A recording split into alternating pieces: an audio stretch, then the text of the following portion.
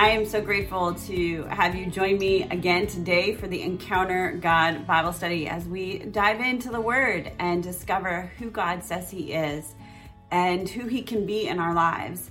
If you're joining me for the first time, that's great. I'm thrilled to have you as we look at the King of Kings and Lord of Lords this week.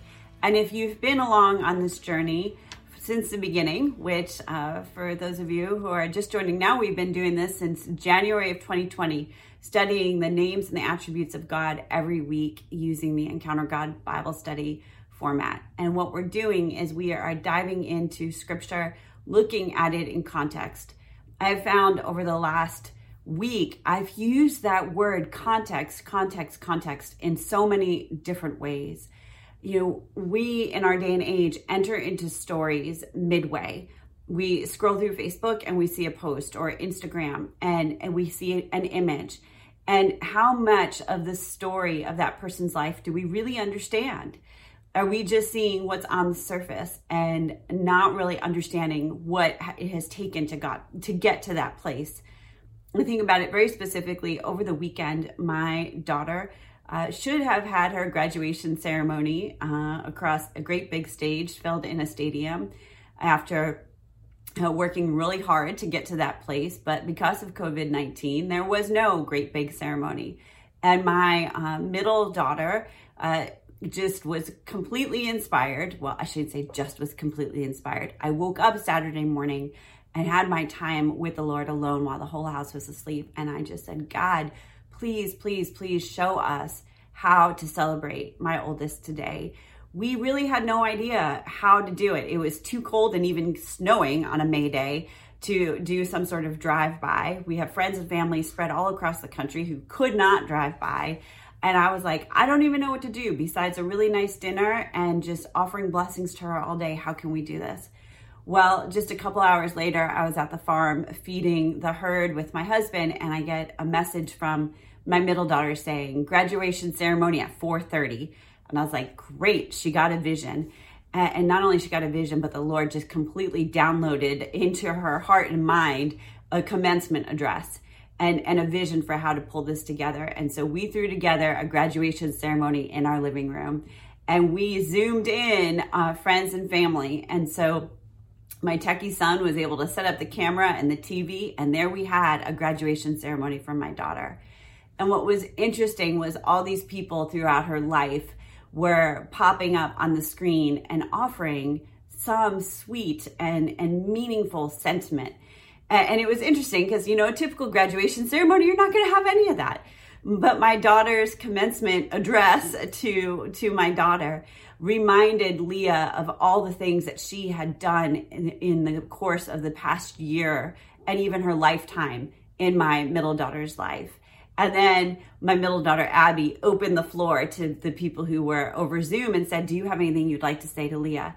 And as I was listening to each of the people talk about Leah, they were making references to the experiences that they had with her. And her one high school friend just made reference of all that she had overcome in the last 3 years. And you know, nobody looking at the Facebook post that I put up Saturday night would know about those difficulties, the struggles that my daughter has gone through, but both my daughters have gone through in their life. It's not obvious. And I think that is such a parallel example for how we approach our relationship with God. We don't see what happened behind the scenes and understand the character and the attributes of God. Like, we see him as God of the universe, maybe. We understand that he is part of the Trinity, right? Father, Son, and Holy Spirit, that he created the world. We understand that Jesus came and that he came through the Virgin Mary, right? And he was born and died for our sins and made a way for us to be in heaven eternally. So we understand the high level view of the gospel and the purpose of Jesus. But do we understand the nuances of God's character and attributes and how it's come into existence? And that's where we have to move out of the kind of scrolling mentality of our faith and into that deep, abiding relationship with God. The most meaningful things that were said about my daughter came from walking through the most difficult situations with her. And that was actually pretty much everybody that was on the Zoom call, and reminding Leah not only of who she is, but what she has accomplished by the power of God's work in her. And that was another takeaway for me, that sometimes I don't understand what it means to bless the Lord, or why we have to praise God for who he says he is. And yet the reality of it is that that is relationship building. My daughter was beaming and crying as I was sobbing at hearing how she's impacted people's lives. It just feels good for the soul to know our significance. And God wants to know that we hold him as King of Kings and Lord of Lords in our life. So if you would turn with me to 1 Timothy chapter 6, might be a funny place. You might be thinking that we're going to go to the Old Testament, but we're going to the New Testament here. And Timothy has received these instructions, and picking up at verse 11, I love it in the CSB. It's different than the NLT translation that's on the scripture memory card. And these scripture memory cards are ones that you can grab in the Encounter God Bible study, available at academy.moretobe.com. That's how you can enroll in the Encounter God Bible study. So verse 11 says, "But you, man of God, flee from these things." And so obviously there's more context that you can read from the beginning of actually 1 Timothy through. "And pursue righteousness, godliness, faith, love, endurance, and gentleness. Fight the good fight of the faith. Take hold of the eternal life to which you were called, and about which you have made a good confession in the presence of many witnesses. In the presence of God, who gives life to all, and of Jesus Christ, who gave a good confession before Pontius Pilate, I charge you to keep this command without fault or failure until the appearing of our Lord Jesus Christ." And then here's our key verse 15. "God will bring this about in his own time. He is the blessed and only sovereign, the King of Kings and the Lord of Lords, who alone is immortal and who lives in unapproachable light, whom no one has seen or can see. To him be honor and eternal power. Amen." Do we refer to God and think of him as sovereign over all, the King of Kings and the Lord of Lords? And I love it when we can look at words and see meaning in them. You know, King, capital of Kings, lowercase. Lord, capital of Lord, lowercase. And of course, you know, I love to go to the Greek. So I did that to see were there differences in the original language, and what is the meaning of it. So king of all the land. And then Lord, there are two different varieties or versions of that word Lord. So there is Kyrios and Kyrio. And Kyrios, Lord with a capital, is to whom a person or thing belongs, about which he has power deciding. In particular, it is the title of God, the Messiah. Whereas Kyrio, Lord, lowercase, is rule over, dominion over, influence or power over. And so he is not just Lord, lowercase, to rule over us, have dominion over us, influence over us, and power over us, but he is Lord, capital case, who we belong to. He has the power over us, and he has the title of Messiah in our lives. And in that is where we put our trust, in the one who is, back to verse 16, immortal, who lives in unapproachable light, whom no one has seen or can see. To him be honor and eternal power. How will our lives change when we live under the lordship of our Messiah? How does that give context to the things that the word calls us to do and how we are called to live?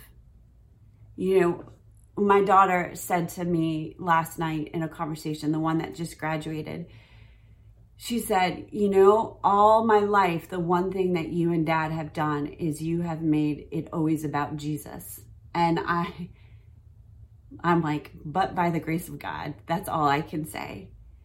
She said, in every situation, it always came back to, is this aligned with the heart of God? Is this consistent with who Jesus says he is and how Jesus calls us to live? And I just, honestly, that is nothing short of a miracle. If you know my story, I grew up in an emotionally and physically abusive home.